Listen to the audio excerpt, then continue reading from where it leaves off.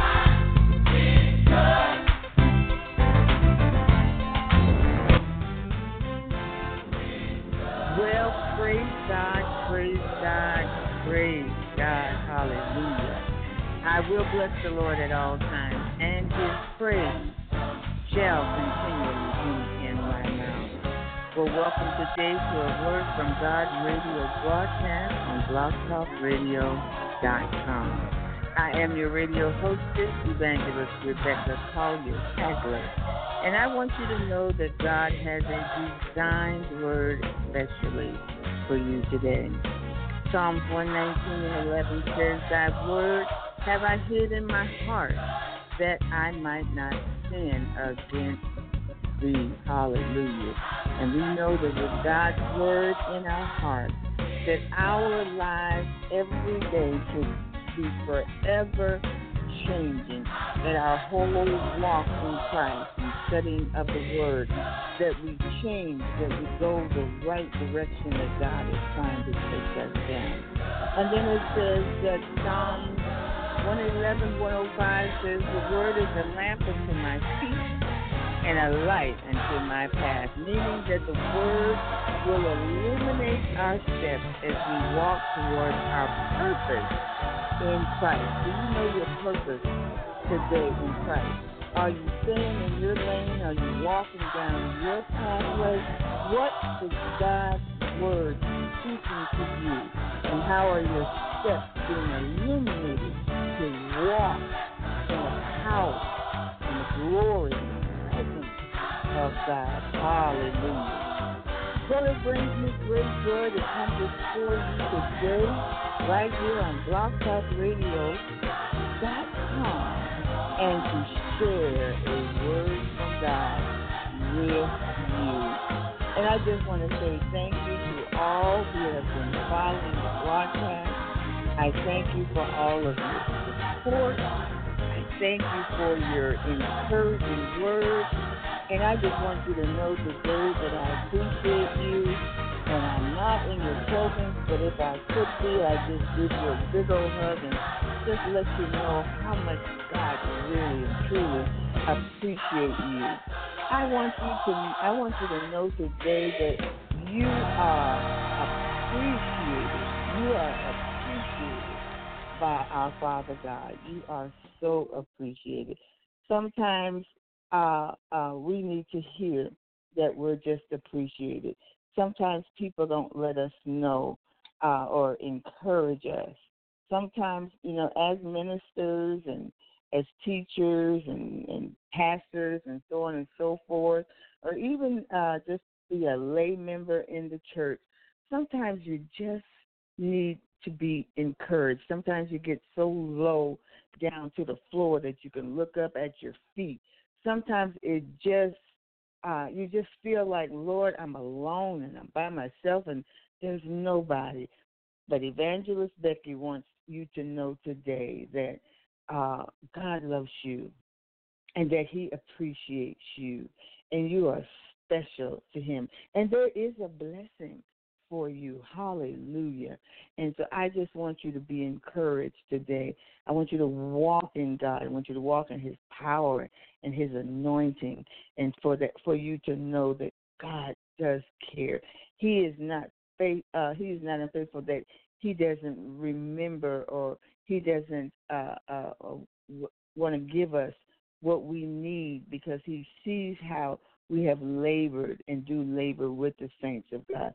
And God does not forget that. He doesn't forget the times that you're praying and fasting for others. He doesn't forget the time that you offer love, that you're out on the streets and you're ministering and you're witnessing, and that you're witnessing to your co-workers and maybe even to members in your family. And maybe you're the only one in your church that's doing something worthwhile, that you're getting out there. Nobody else is walking the streets. Nobody else is standing up with you when you minister the word of God to strangers. But I want you to know that God sees you, God cares about you, and God loves you. And he is so thankful for your faithfulness in him. And you truly are blessed, and you will be blessed, and God will not forget you. You are not forgotten. You are, the imprint of your face is in the palm of God's hand, and he sees you every day. So it doesn't matter that man doesn't give you the encouragement or the love that you seek or the love that you feel or the love that you need.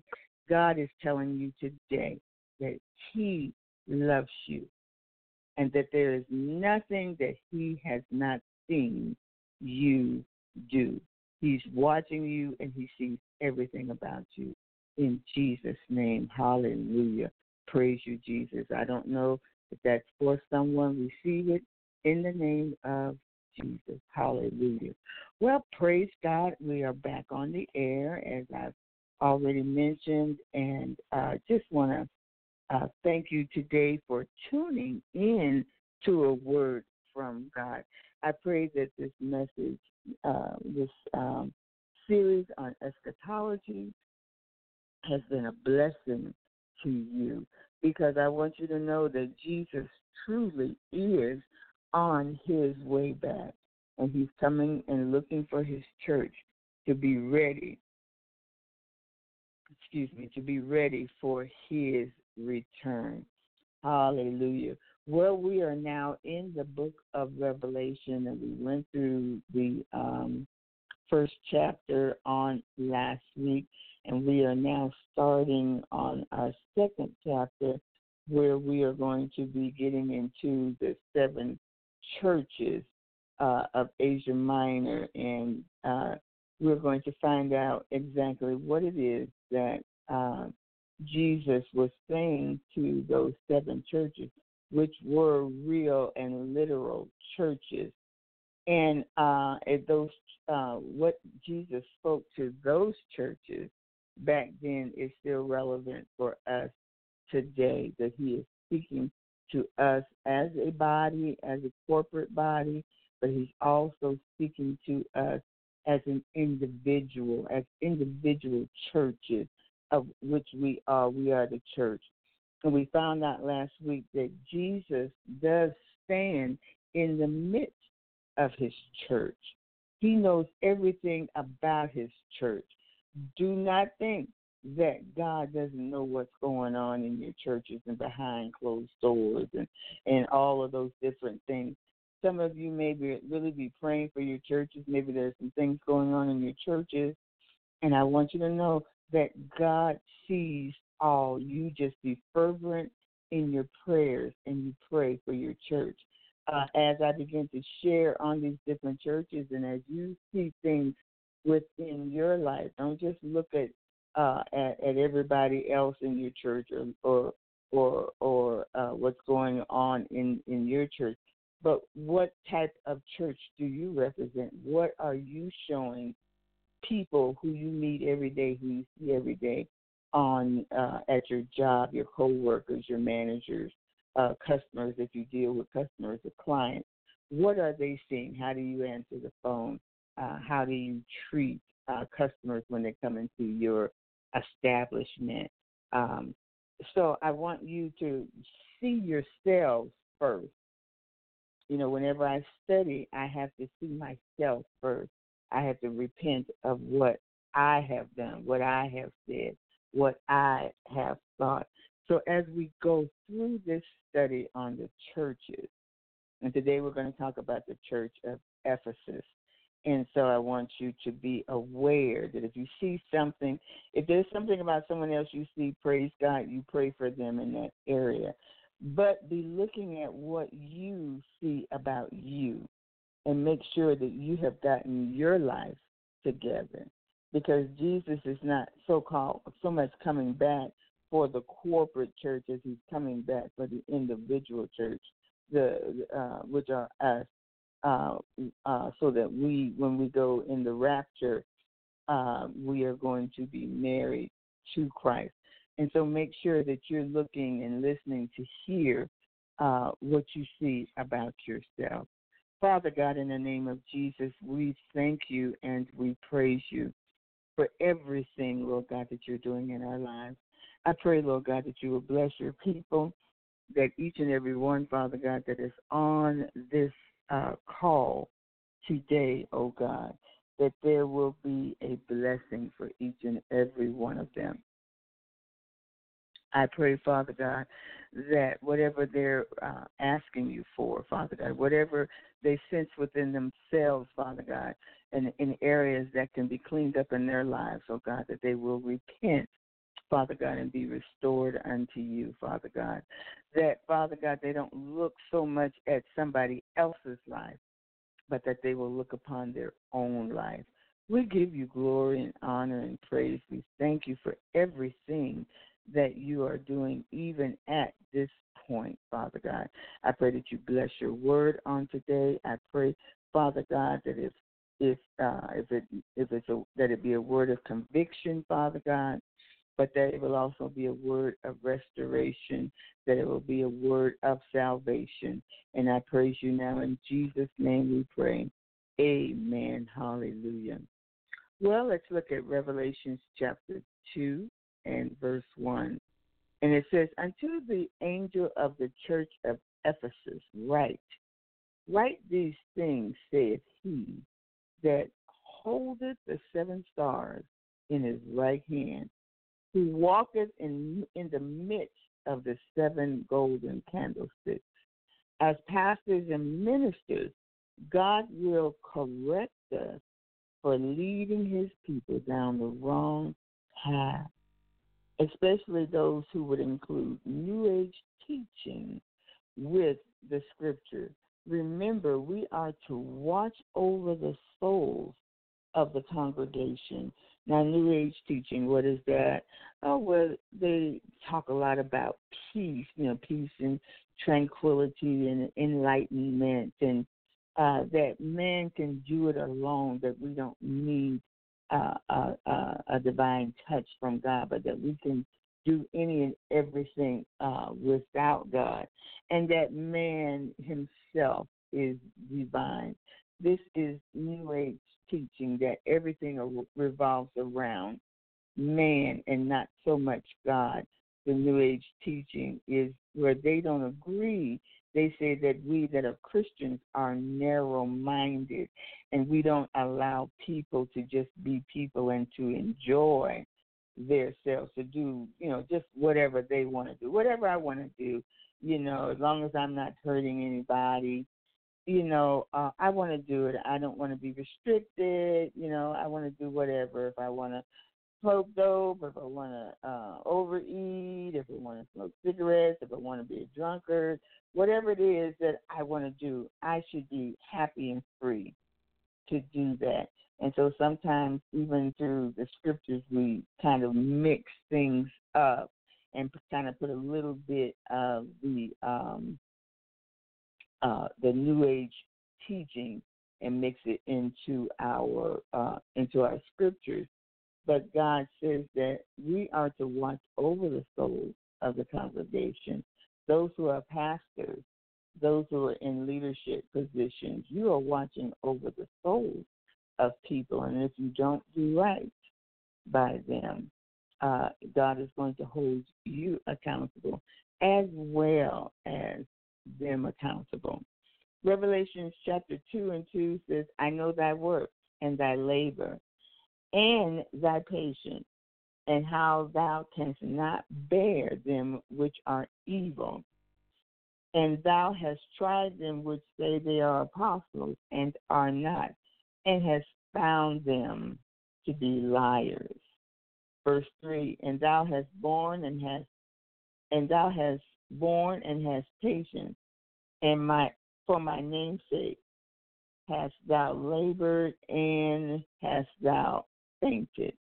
Nevertheless, the Spirit of God has said, nevertheless, I have somewhat against thee, because thou hast left thy first love. Remember therefore from whence thou art fallen, and repent and do thy first works, or else I will come unto thee quickly, and I will remove thy candlestick out of its place, except thou repent. That means that he will move his presence, that judgment will come upon that particular church. Verse 6, but this thou hast, that thou hatest the deeds of the Nicolaitans, which I also hate. He that has an ear, let him hear what the Spirit has said unto the churches.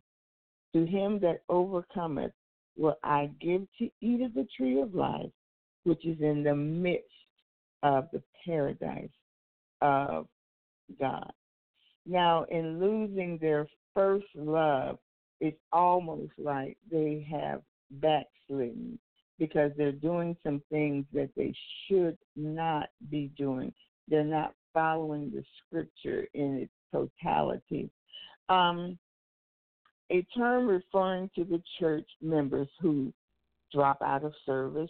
Some of us get to the point, sometimes you may have to miss service, and you can go on your computer, your tablet, your phone, or what have you, or if your church has a website, and you can still see the service on TV. But there are some people who just totally drop out. They don't even watch the service on TV. And they neglect to go to Bible study and prayer.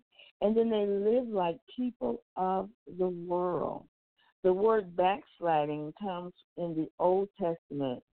The text is literally turning back or away from. We get to the point where we think, well, I know that stuff. I've been teaching and preaching for years. I've been sitting up under this pastor for so long, or that pastor for so long. I know it all. What else is there for me to learn? So you step away and you say, well, I can learn at home, spend time in prayer at home. But in most cases, you don't do that. People who stop going to church for a while, they don't spend time in prayer. They don't take time out to pray and have fellowship with God. Jeremiah used the term to describe the people of Judah's attitude and conduct in turning away from Jehovah to the false gods of nations around them. Now their lives were filled with sensual indulgence in the pleasures of the world and the deceitfulness of riches. the same time they went about the rituals and the ceremonies of the temple as though they were truly worshiping God, similar to the church at Ephesus. A backslidden church will lose its influence in the community, and the only way back is to repent and to sit up under correction. Now, a lot of times when we don't do what we're supposed to do, when we're following our own self-gratification, we find ourselves kind of going back out into the world. We slip away gradually. We don't just totally just go back out into the world. But the devil makes sure that when we're backsliding, when we're not walking the way that God would have us to walk, he slowly pulls us back in to the point where we're not realizing what is happening to us. But you don't have to stay there. You don't have to stay in a position that's trying to pull you back. Whatever brings us to God is I'm sorry, I'm reading the wrong notes here. When you leave your first love, it means that you can also return to your first love. Whatever it is that you left, you can also come back to. Many times when people backslide, sometimes we get caught up and we feel like, once we're really out there and the devil says, well, you can't go back. You can't go back to God. That God won't hear your prayer. That God won't receive you. Look at all the stuff that you've done. But if you left, you can always go back. So we don't want to lose our first love. We don't want to get into a position that we can find ourselves backsliding and becoming worldly like we were before we gave our lives to Christ. Now, Revelation falls into three divisions. The message to the seven churches constitutes a divine record of the things which are seen, the things which were, and the things which shall be hereafter. The messages to the seven churches also follow a standard format, with each message consisting of a greeting, a body, and a closing. Now, the history of the church of Ephesus is, Ephesus means a fervent zeal. The city of Ephesus was a famous seaport city, and it was on the west coast of Asia Minor at the mouth of the Cayster River, about 3 miles upriver from where it flowed into the Mediterranean Sea. Hallelujah. Now, it was also, Ephesus was the most influential and important city in Asia Minor. It was a supreme metropolis. There was no Roman garrison there, meaning that there was no military or no police. It was a free, self-governing city. It was almost like what happens in Ephesus stays in Ephesus, like in Vegas. Our Vegas today could possibly be the city of Ephesus. And economics, it was known for its economics. It was the worship of idols. Well, it was the worship capital of the world. It was the worship of the idol goddess Diana, which Ephesus was most famous for. Diana, the temple of Diana was a part of, they said during that time, part of the seven wonders of the world. Diana was a Roman goddess. And so the city of Ephesus worshipped her, and so they made idols after her. and they sold those idols, and certain people were able to get rich in selling those idols. In Acts chapter 19 and verse 35, Acts 19 and verse 35, and it says this: "And when the town clerk had appeased the people, he said, Ye men of Ephesus, what man is there that knoweth not? What man is there that knoweth not how that the city of Ephesus is a worshiper of the great goddess Diana, and of the image which fell down from Jupiter?" They believed in those Roman gods that we learned about in school, the mythical or mythology in our mythology classes. And so it talks about those Roman gods, or who the people chose to believe in. I mean, there were no writings, there were no teachings of any sort from these Roman gods, but the people yet still believed in them, and they yet still prayed. So it lets you know that mankind wants a deity, somebody that they can be held accountable to, somebody that they can pray to, somebody that they hope they can get answers from. And they would pray to these Roman gods, and they would pray to Diana. Now, the temple of Diana, as I said, that was her Roman name. In Greek, her name was Artemis.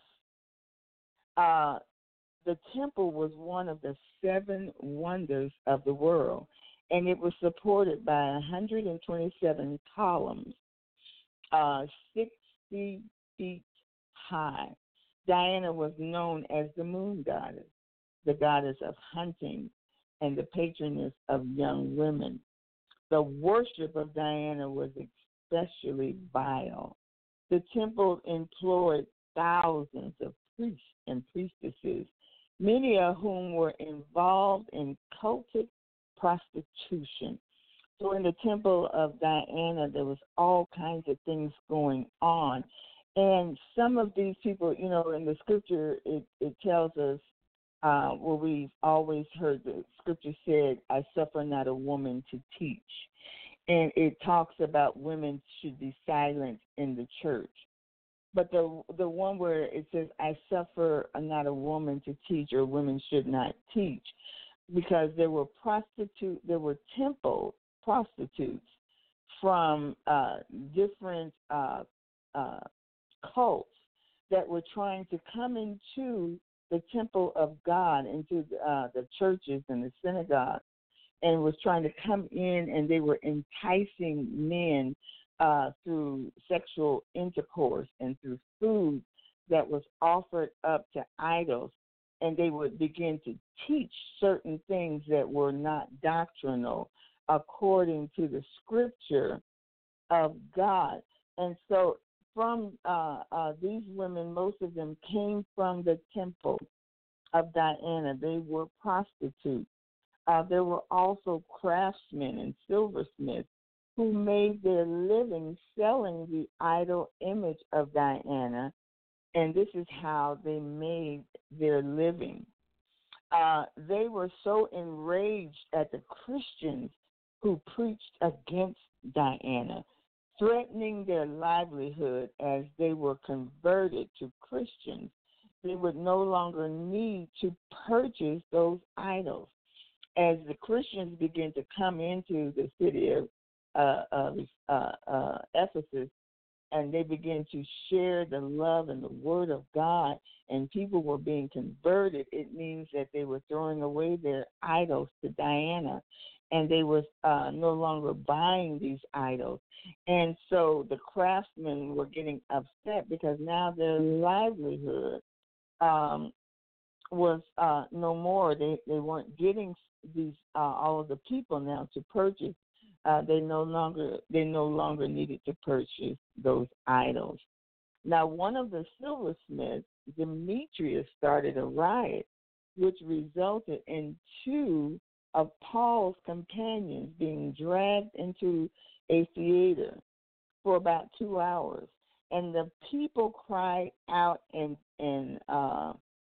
and saying, as they were crying out, they were saying, "Great is Diana," and the Ephesians. Afterward, Paul ended his extended ministry in Ephesus and departed at that time to Macedonia. Now, the church at Ephesus was zealous, and it was a fervent church, which greatly impacted the city and its pagan culture. I mean, this church was bold. This church was strong. I mean, they stood out against a lot of different things. Many who practiced magic were now saved and burned their occult books. Many who were involved in the idolatrous worship of Diana were saved.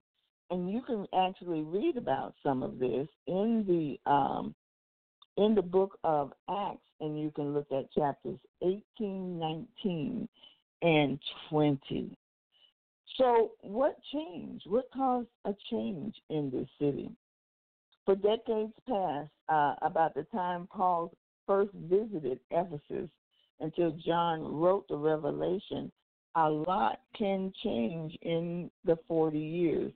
The fervor and the zeal of this church, the church of Ephesus, it was beginning to wane. It was still doctrinally sound, but they had lost their first love. The problem was so serious, the Lord threatened to remove his candlestick if it did not repent and did not do their first works over, because this shows us that Jesus is seeing everything that's going on.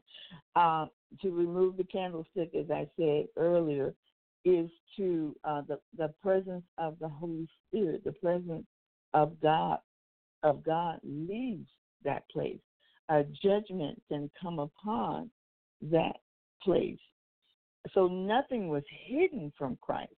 He saw everything that they were doing. Yes, they were faithful in certain things, the doctrinal part. They were doing all of that, but were they walking and doing it in love? We will see here. The salutation or greeting of this letter went like this: unto the angel of the church of Ephesus, write. And what he's saying is, write to the pastors of the church of Ephesus. These things saith he that holdeth the 7 stars in his right hand. Again, Jesus is identifying himself, and there is no mistaking about who he is.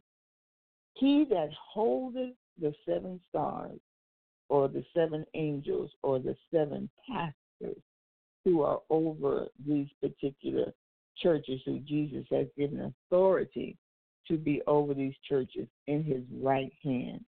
Now, the right hand signifies ownership and protection. It indicates, or it shows that Jesus is also walking amongst these 7 churches. It indicates movement and interest. Christ is present and personally involved with his churches. In the midst of the golden candlestick, he walks in the midst of his church, and he does that still, even today. Jesus is walking up and down every church that is up in his name. But not only that, he is walking in your life. He is looking into your life and seeing exactly what are you doing. Are you maintaining the value of the word? Are you saying what thus saith the Lord? Are you ashamed to note that you are born again? If you're ashamed to let people know down here that you're born again, the Bible says that he will be ashamed of you before his Father, which is in heaven. So are you totally and truly giving everything to Jesus Christ as he walks in your life today? What is he seeing in your life? What kind of cobwebs are in your life? Has your life been occupied with things that should not be there? What's dirtying up your walk in Christ today? What's holding you back? How are you living before the world? Hallelujah. Now, the body of the letter, the church at Ephesus was a great church, and the Lord knew it. There are many great churches in the world today, but as many as there are great churches, there are churches in the world that are not following after the Spirit of God. They're following after man. Some of our pastors are being led astray by certain things and certain teachings and certain people even that they're around. They've gotten caught up into sexual sins. There are even pastors that are abusing their wives, beating up on their wives. Things like this should not be so in our churches and especially amongst our leaders. But if the enemy can break down the leader, then he can break down the church. So this is what he knows. This is what Jesus is saying that he knows. He says, I know thy works. The word know indicates perfect and complete knowledge.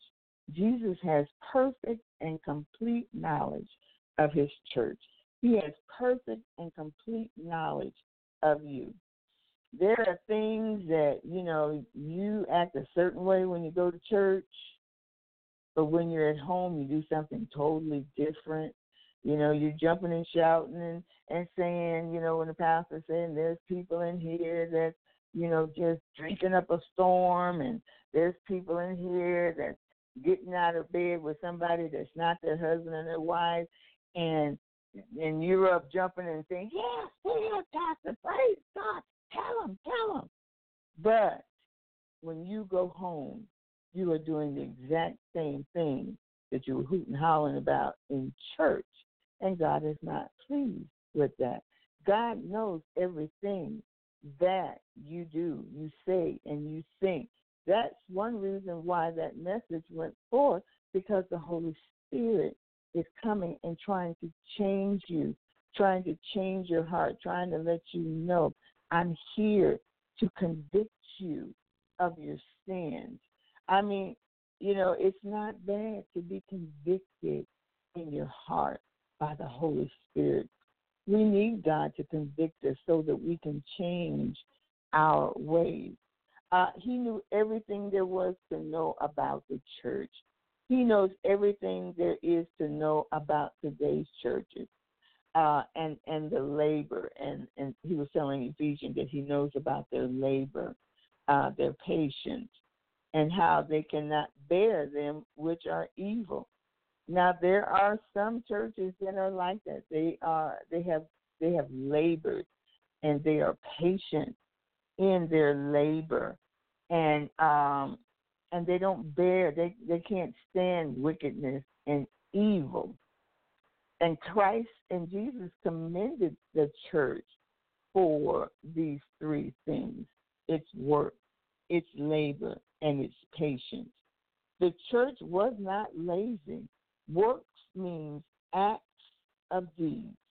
The church was a busy and an active church. Labor is toil to the point of weariness, and patience is continuance in trying circumstances.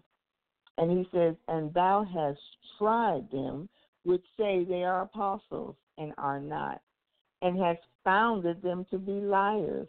They were a sound church in doctrine and practice, and could not bear them which are evil, meaning they did not tolerate wickedness even in their membership. They tried them which said that they were apostles or special spokesmen. The glorified Christ praised the members of the church for their steadfast endurance in serving him. On many occasions, they had been tested and tried, but they had borne it all for the sake of Christ, out of duty. Now, this is what Jesus says in the rebuke. Revelation chapter 2 and 4. Nevertheless, I have somewhat against thee, because thou hast left thy first love. Leaving one's first love, translated from the Greek, a deliberate and intentional forsaking or departure. We don't want to leave our first love. At first, the church of Ephesus was fervently in love with Christ, its members, and its lost. At one time when we were first born again, we were so fervent, we were so zealous about our walk with Christ. We wanted everybody to be saved. We went to everything. We went to the midnight prayer. We went to the shut-in. We went to the revival. We listened at Bible study. We ate the word. We devoured the word because we wanted to know more and more and more about Jesus. But what happened is we begin to lose our first love. You see, it's important to work for the ministry or to work the ministry that God has given you. But we still must honor God. We still must be devoted to him. We still must have fellowship with him. When is the last time that you really had great fellowship and are building an awesome relationship with God? When was the last time that you sat with God and just waited in his presence for him? You just wanted to sit in his presence, to love on him, to worship him, to praise him, to tell him how good he is. Within the church, we want to fight against evil, but we still must have a love for God and for God's people. You see, what's happening today is the love of many, as the scripture says, is waxing cold. Means we are growing excessively cold in the area of love. Churches have always been the place where you could come and feel the love of Christ. When was the last time that a visitor came and you see them standing there and you know that they don't know anybody in the church? They're looking a little awkward. When is the last time that you went to someone who was a first-time visitor and you walked up to them and introduced yourself and they told you their name and you asked, are you a first-time visitor? And they said yes. Did you invite them maybe to sit with you and your family, or did you just walk away from them? When is the last time that after church, instead of going and talking to people that you know who have been at the church for some time, and you see visitors just kind of, they're kind of holding back a little bit before they walk out because they want to actually see and feel and experience if this is a church of love. The Bible tells us in Matthew chapter 22 and verses 37 through 39, thou shalt love the Lord thy God with all thy heart, thy soul, and thy mind. Verse 38, this is the first and great commandment. Verse 39, the second is like unto the first. Love thy neighbor as thyself. Now, and then the scripture says in verse 40, for that. This is the second greatest commandment. We have two commandments that Jesus gave us, and that was to love God with our whole heart, with our soul, and with our mind. And secondly, to love our neighbors as ourselves. But what happens is we get caught up into thinking, now we're in ministry, now we're being used. We had a leader, we are over a particular ministry in the church. Our name is always being called. We expect for people to come to us instead of us humbling ourselves and going down and meeting people. What happened to the days of old when our pastors and our ministers used to stand at the door and shake hands to make sure that they meet the new converts, or that they meet the first time and even second time visitors. What happened to those days? If possible, all that they did was no longer motivated by love. What was the problem with the church of Ephesians is they were not motivated by love. I mean, they knew how to spot a fraud. They knew how to spot an evil spirit. They knew how to call out sin. They knew how to do all of that. But they were no longer motivated by love. Even as we speak the truth against sin, and that's something that we don't do anymore. We don't talk against sin. We don't talk about sin. And so people, therefore, can't not get convicted of what's going on in their life and in their heart. But for those of us that do speak against sin, we must remember that it is the Holy Spirit who convicts.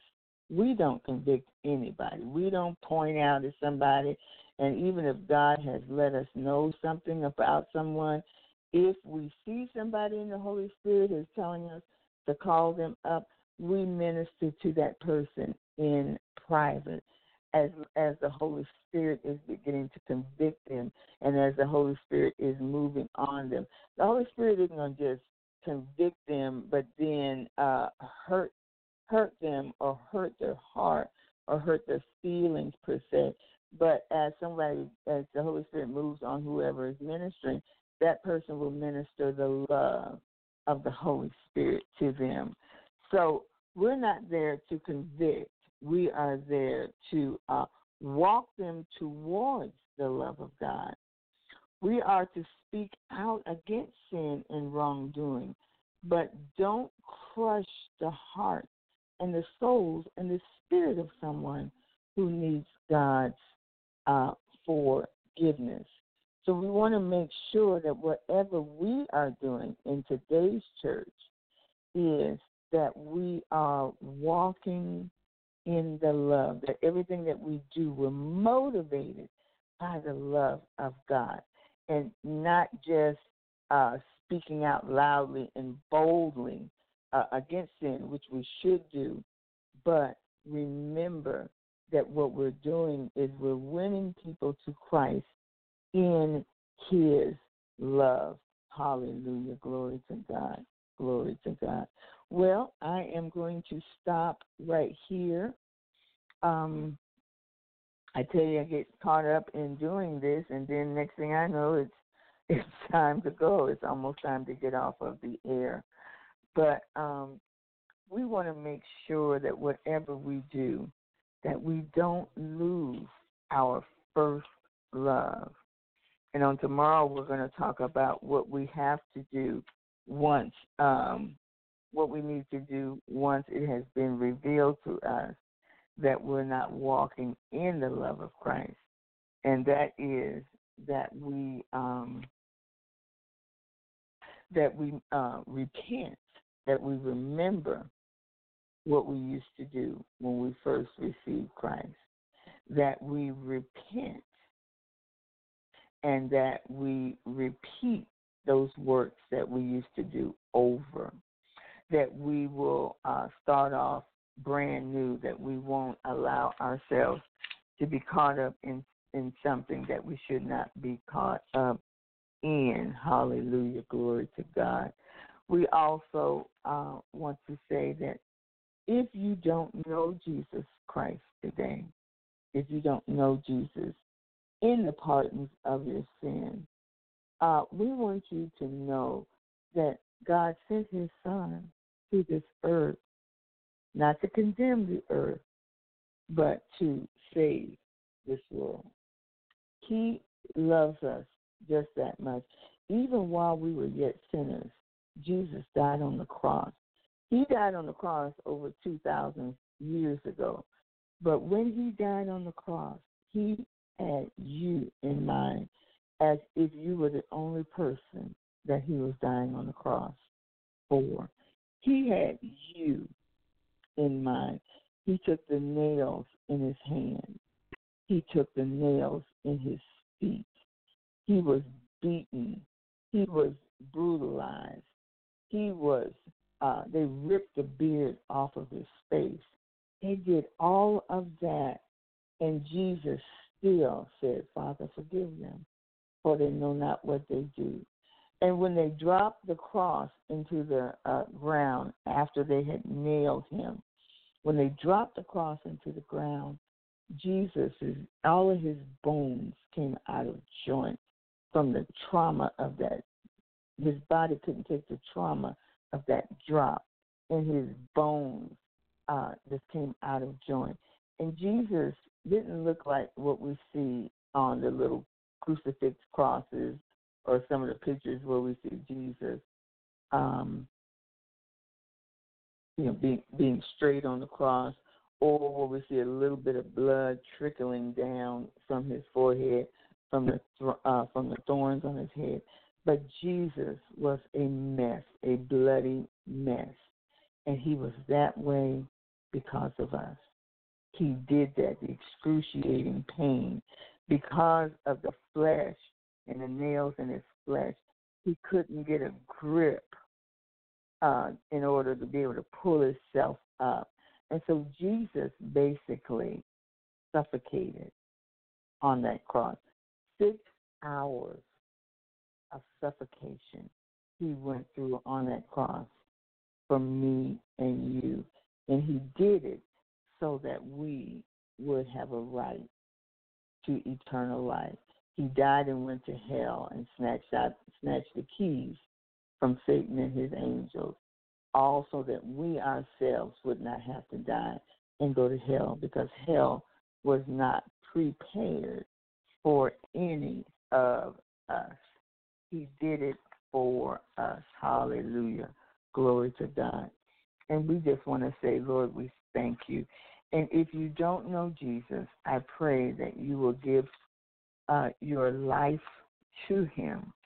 I pray that you will find you a good church, a good Bible teaching church, a church that you can go and really hear and understand the Word of God, and that somebody will take you up under their wing and that they will lead you to Christ, that you will be taught, that you will be blessed, that you will be given the knowledge of God, the understanding of God. And I just pray that you will just allow the Holy Spirit of God to just minister to you. Allow Jesus to just come in and speak to you. You know, it's very, very simple. You just pray and ask him, so Father, I'm sorry. Forgive me of my sins. I know that I'm not right. I do believe in Jesus. I believe what he did on the cross for me, and I accept him as my Lord and Savior. Forgive me of all my sins. Come into my life and save me in Jesus' name. Amen. Hallelujah. Well, I see that it is time to go, and I just want to thank you again for tuning in to A Word from God broadcast right here on blogtalkradio.com. Hallelujah. And You can email me at awordfromgod7@gmail.com. That's awordfromgod7@gmail.com. And you can write me if you have any biblical questions for speaking engagement. If you want me to help you find a church in your area. You can also, for donations, if you want to give a Word from God donation. If you have any biblical questions, something about what I've been teaching, I will do my best to get the answer for you. But again, write me at awordfromgod7@gmail.com. I would love to hear from you. I would love to hear, what you think of the broadcast. If it's a blessing to you, I would love to know that. Well, praise God, praise God. Thank you for tuning in to A Word from God on blogtalkradio.com. I am your radio hostess, Evangelist Rebecca Collier Hagler, saying thank you for joining me. May God richly bless all of your endeavors for Him. And until next time, have a joyous and a very blessed day. God bless you. I love you. Bye-bye.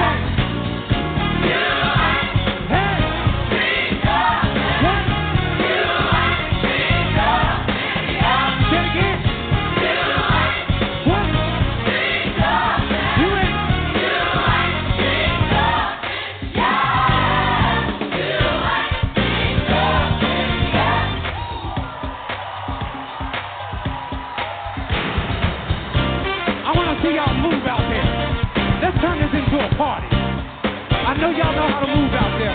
Come on, y'all listen to the